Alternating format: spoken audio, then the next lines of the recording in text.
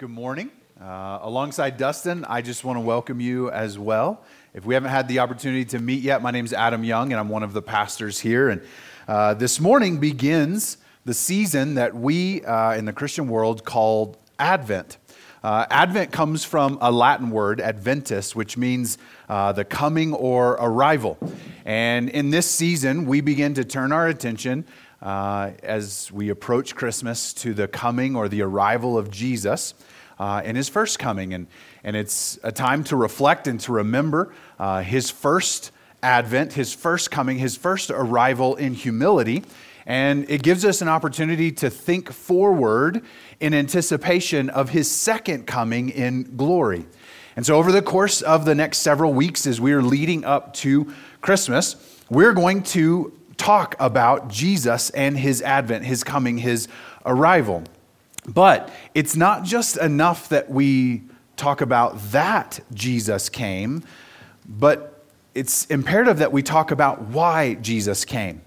And so what we're going to do over the coming weeks is we're going to do just that. We're going to talk about why Jesus came. And there's a number of ways that we could do that. The Bible certainly has a lot to say about why Jesus came. But we're going to use Jesus' own words in this series and looking at what Jesus had to say about why he came. And so if you'd like to follow along with us this morning, of course, if you brought a Bible, you're welcome to use that one, or if you want to use a Bible underneath your seat or the one in front of you, or you can also follow along with us in the Bible app. All the scriptures that we're going to talk about today are already laid out for you there. If you're a note taker and that's something that you enjoy, you can actually take notes in the Bible app. And so as we make observations, as we make points this morning, you are welcome and encouraged to write those down as a way to reflect and to remember about what it is that we talked about today as you think about it in the coming days or weeks ahead. Now, if you're a Christian in here today, I think what we're going to talk about this morning is going to be a great encouragement to you. We may look at certain aspects of why Jesus came and what that means that you haven't thought a lot about before and how it relates to your life and what you're going through today. Everybody who walks in these doors, today certainly, but every week, carries with them a load of things from life. It may be stress that is often comes with the holidays. It may be challenges that you're facing at work, at home. We all carry different weights as we walk in here. And whatever weight that you feel like you're carrying this morning, I think what we're going to talk about today is going to be an encouragement to you.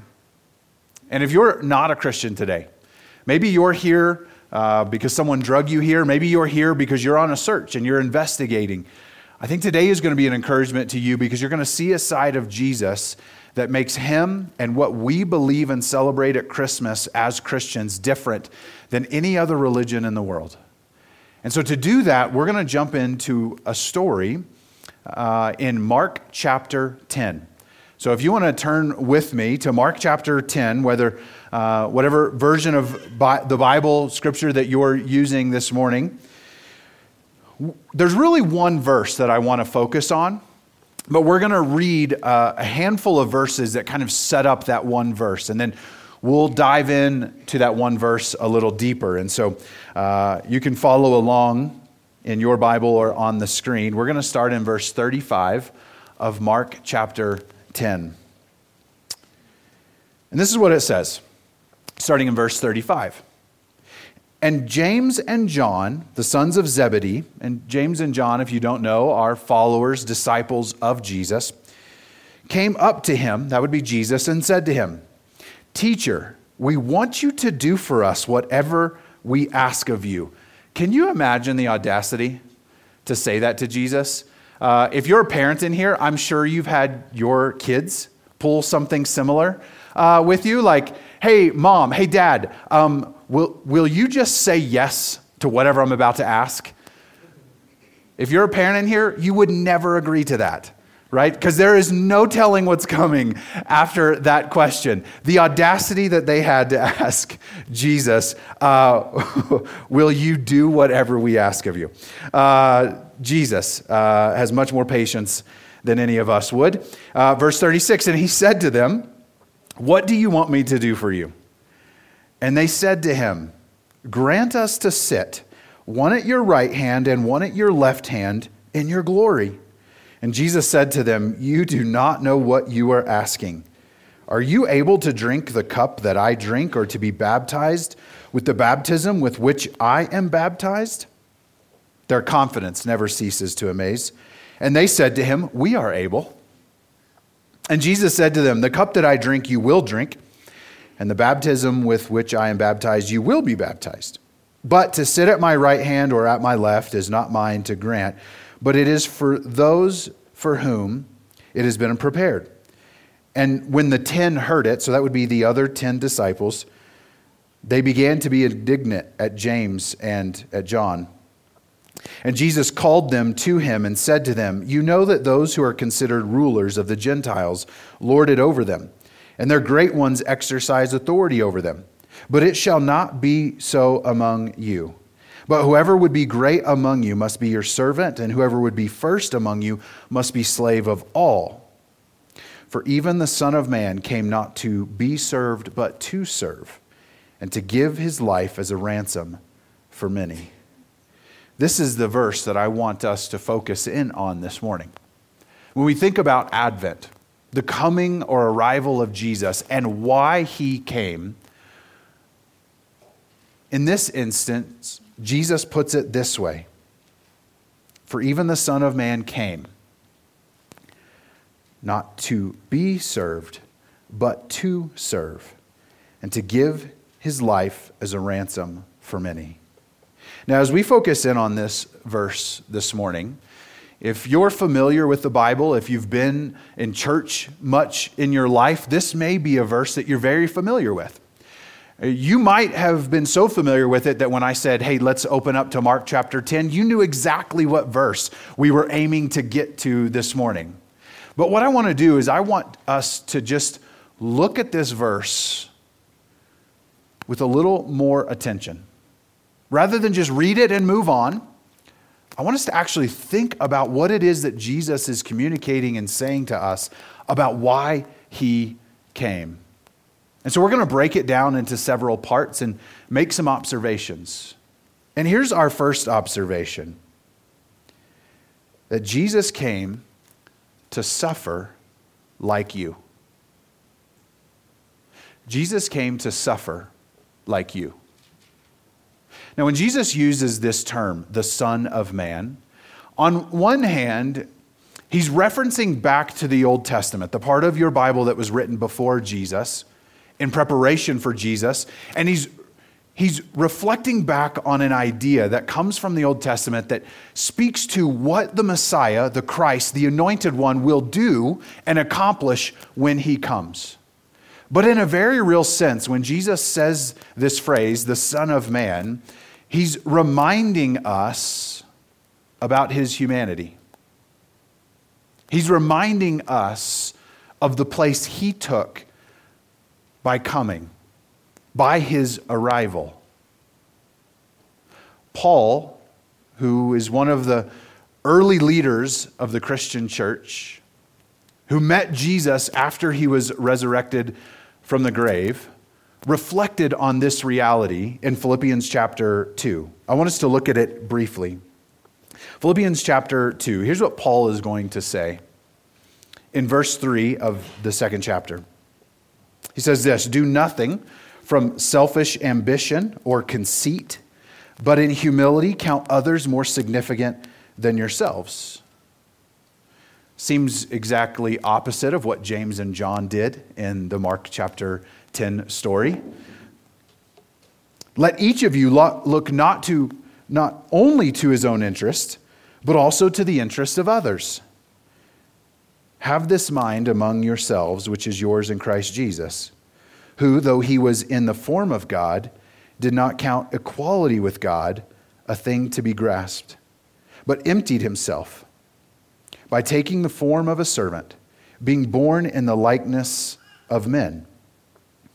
And being found in human form, he humbled himself by becoming obedient to the point of death, even death on a cross.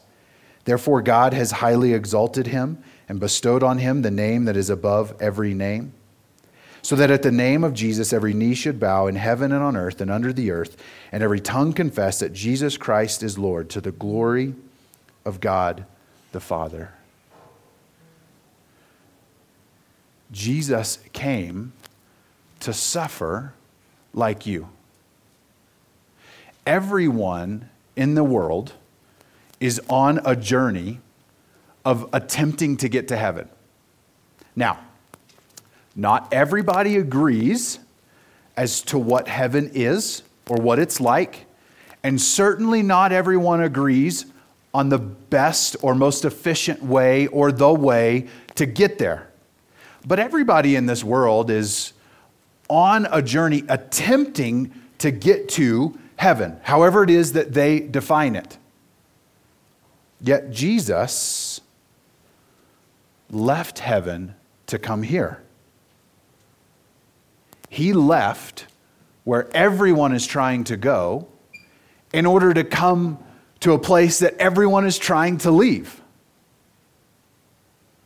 Jesus came to suffer like you.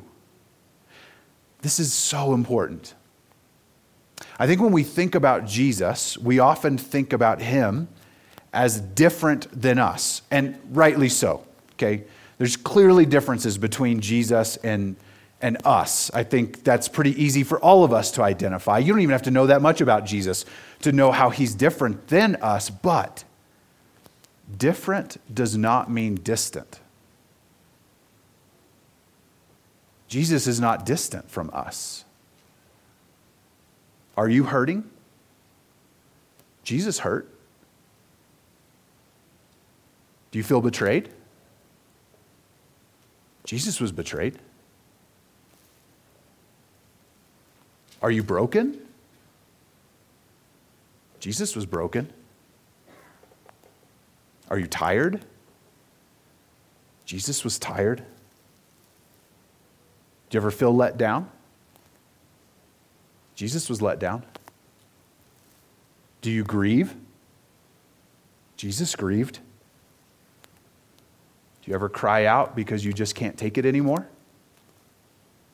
Jesus, full of sorrow and pain, cried out to God in desperation. Jesus left heaven to come here. As Paul stated in that passage in Philippians that we were reading, that he emptied himself, that he took on the form of a servant, that he was born in the likeness of men, and then being found in human form, he became obedient to death, even death on a cross. Jesus came in the form of a servant, took on humanity and flesh so that he could suffer like you, so he could endure the sufferings that we go through in this world and life.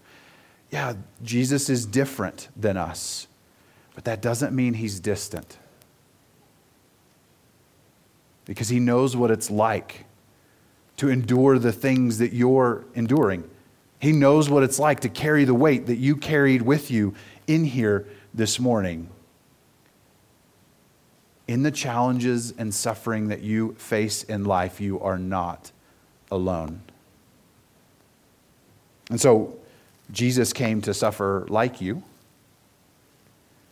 What we also see in this verse is that Jesus came to die for you. This wasn't a surprise. This wasn't unexpected. As a matter of fact, Jesus not only states it here, but routinely during his life told his followers that he had come to die. Jesus was born to die. And he reminded his followers regularly. They didn't always understand it. Sometimes they thought he was being figurative. Maybe he was telling another one of those parables that are sometimes hard to understand. They didn't always understand it, but Jesus told them over and over that I came to die. All we have to do, if we just back up a couple chapters in Mark, and start moving forward toward chapter 10, we'll see it happen over and over and over. You can look at Mark chapter 8, verse 31. And he, Jesus, began to teach them that the Son of Man must suffer many things and be rejected by the elders and the chief priests and the scribes and be killed, and after 3 days rise again. If you just jump to the next chapter, Mark chapter 9, for he, Jesus, was teaching his disciples, saying to them, the Son of Man is going to be delivered into the hands of men, and they will kill him. And when he is killed, after 3 days, he will rise. Go again to now Mark chapter 10, even before where we were reading earlier. We started in verse 35, but let's back up to verse 32. And they were on the road going up to Jerusalem. That would be Jesus and his disciples. And Jesus was walking ahead of them. And they were amazed, and those who followed were afraid. And taking the 12 again, he began to tell them what was going to happen to him, saying, see, we are going up to Jerusalem. The Son of Man will be delivered over to the chief priests and the scribes, and they will condemn him to death and deliver him over to the Gentiles. And they will mock him and spit on him and flog him and kill him. And after 3 days, he will rise. What's unique about the death of Jesus is that he knew it was coming. It was planned all along. It was a part of his purpose in coming. It's part of why he came. He came to die, to give his life. And rather than his death being the end of something, it was the beginning of something. Because his death was for a purpose. And in this verse in Mark 10:45, he clarifies even more what that purpose was. To be a ransom. Jesus came to suffer like you. Jesus came to die for you. And Jesus came to set you free. So what ransom did he pay exactly? The Bible has a lot to say about that. Here's just a few verses that quickly define some of the ransom that he paid. Romans 3:23. Lay the foundation for who all of us are and what we've done. That all have sinned and fallen short of the glory of God. All of us are sinners. And here's why that's significant. In Romans 6:23, the Bible teaches us, for the wages of sin is death. For the wages of sin is death. Your sin requires a price. And that price is death. Because of your sin, you owe a debt. And that debt is payable on death.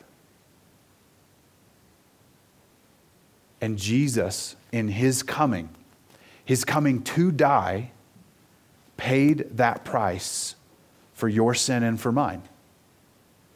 Jesus paid the price. He paid the price that we owe because of our sin that we couldn't pay. But a ransom isn't just about paying a bill. It's not just about paying something. A ransom also accomplishes something. Look at the beginning of that Romans 6 passage. For when you were slaves of sin, you were free in regard to righteousness, but what fruit were you getting at that time from the things of which you are now ashamed? For the end of those things is death.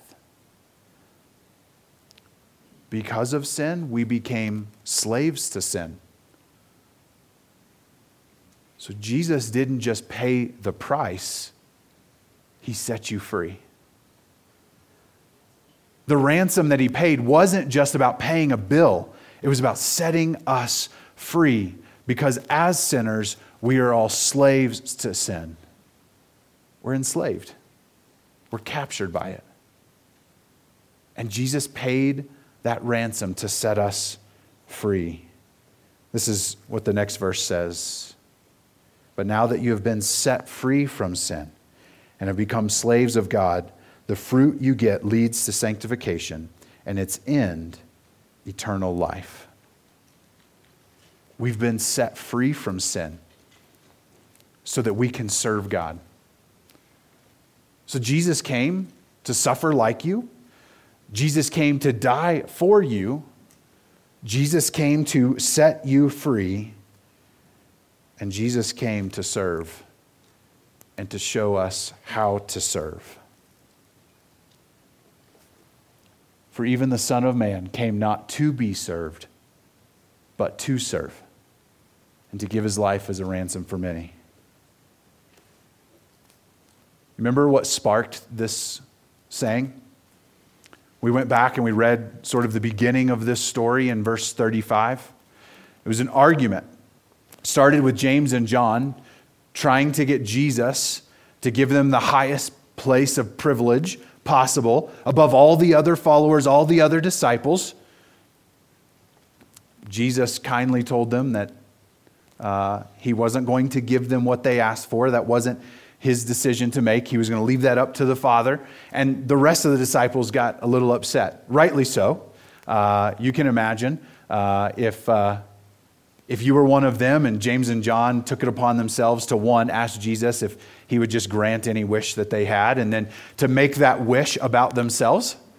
Their one request was, Lord, will you make us have the best seats, the highest places of honor? Will you honor us above all of our friends here?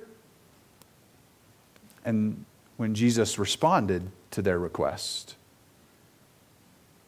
this is the statement he makes. And so Jesus came to serve and also to show us how to serve. That he should be a model for us and what it means to love and serve others, how we should see ourselves in light of other people.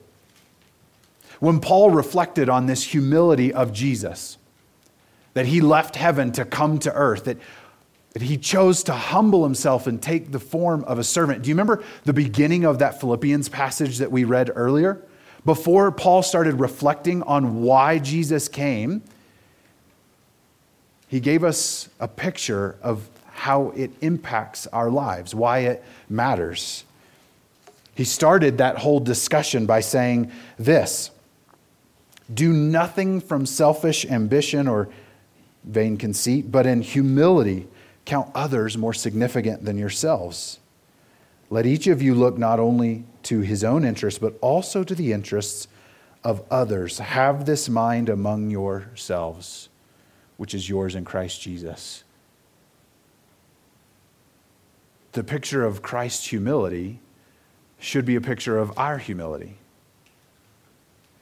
Jesus taught the same to his disciples. On the night before he would go to the cross, where he would give his life as a ransom for you and I, where he would pay the death penalty and price on the cross that you and I owe, that he would pay our debt so that we could be set free from slavery to sin. On the night before he did all of that, he shared one final supper with his disciples. During that supper, as they were eating, Jesus got up. He took off his outer coat. He tied a towel around his waist. And then this is what John tells us happened next. Then he poured water into a basin and began to wash the disciples' feet and to wipe them with the towel that was wrapped around him. He came to Simon Peter, who said to him, Lord, do you wash my feet? Jesus answered him, what I am doing, you do not understand now, but afterward you will understand. And Peter said to him, you shall never wash my feet. Jesus answered him, if I do not wash you, you have no share with me. After washing the disciples' feet, Jesus will go on to tell him, what you've seen me do to you, you're now to do to one another. The humility and servant attitude and mindset of Jesus is supposed to be reflected in us. Jesus came to serve and to show us how to serve. But when we think about what it means for Jesus to serve, I think this part of the story paints a beautiful picture. Peter initially didn't want Jesus to serve him. He didn't think it was appropriate that Jesus should humble himself and do this lowly task of washing their nasty feet. You can imagine how uncomfortable you would have been if during your Thanksgiving dinner on Thursday, anyone, pick any person sitting at that table, adult table or kids table. I don't know if you guys do that thing, but anybody, at any one of the tables, while you were eating, if they had gotten up and taken off your shoes and socks in front of everyone and started wiping your feet, you would have been uncomfortable for multiple reasons. Peter was uncomfortable. He was like, no, Jesus, this is not right. You should not be washing my feet. Jesus makes this interesting statement. What I'm doing now, you don't understand, but afterward you will. I've mentioned this before. I do not know why Peter or any of the other disciples didn't ask the question, after what? When Jesus said, you don't understand what I'm doing right now, but afterwards you will. I just said, after what? The reality was after his death and resurrection. They would understand the fullest significance of what happened in this moment. Jesus said to him, after Peter said, you shall never wash my feet, he said, if I do not wash you, you have no share with me. Peter, if you won't let me serve you, then you have no part in what I'm doing here.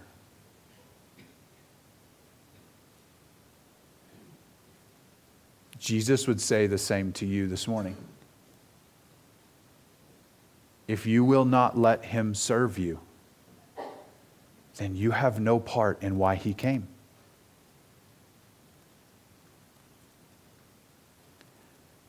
The reason that can be so hard to accept is because to accept him serving you is to accept the reality that you needed to be served. That you were incapable of providing for yourself what you needed. That you needed what he and he alone could do. It means that you accept that you're broken.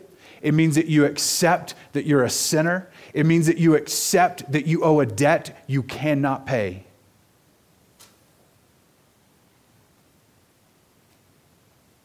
To allow Jesus to serve you requires you to accept all of those things. Peter was having a hard time with it. Sometimes we do too. Because it goes against everything we're taught in our lives and in our cultures. To pull yourself up by your bootstraps, to just work harder, to do better, to be better. Just take care of it yourself. Be responsible. And Jesus says, no, you're going to admit that you can't, and you're going to let me do it. Jesus came to suffer like you. He understands everything that you go through. He may be different, but he is not distant.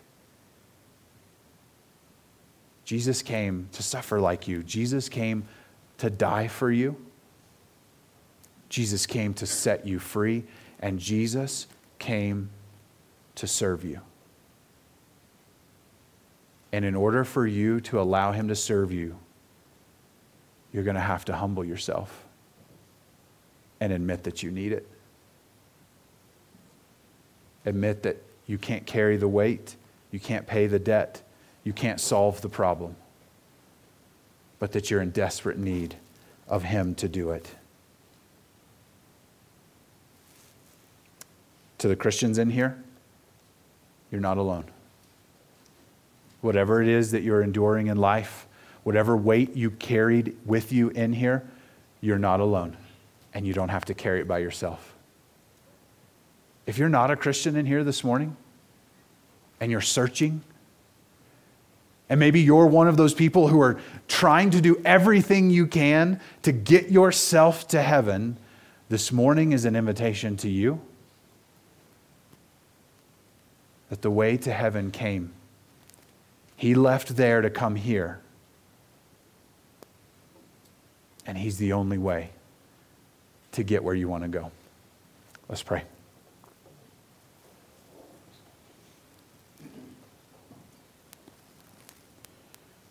Lord, we thank you for this moment. Amidst all the craziness that this time of year brings, with travel and holiday planning, all the things to do, all the things to buy, everything to prepare for. Thank you that you give us this moment right now to focus on why this season exists. For us to think about not only your coming, but why you came. That you came to suffer. You came to die. You came to pay. And you came to serve. Lord, would you help us to be humble enough right now to accept it? I'm going to ask you to keep your eyes closed for a minute. We're going to enter into a time of response. And as a part of that response, for those of you who believe in Jesus, who have allowed Him to serve you by accepting what He did on the cross, by accepting His victorious resurrection 3 days later, by giving Him your heart and life, we invite you to the table. The table where we take the bread and the cup that Jesus took on the night before He would go to the cross, when He was at that supper with His disciples, the supper where He would wash their feet. When He took bread, He broke it as a symbol of His body broken for us. And He took a cup. It represents a new covenant with His blood, a new way that we relate to God in heaven by His blood. Jesus came to die for you, to serve you, to set you free. And that broken bread and that cup represent Jesus for you, His body for you, His life for you, so that you could be forgiven and that you could be set free. And so we invite you to the table. Lord, thank you. Thank you for giving your life for us. Thank you for suffering for us. Thank you for dying for us. Thank you for paying the ransom and setting us free. Thank you for serving us. Lord, we humbly accept what you have done for us, the reason why you came. Lord, be honored by the way in which we respond to you this morning, through worship, through prayer, through what we think, and by taking of the bread and the cup to honor your sacrifice. We love you. We pray this in your name. Amen.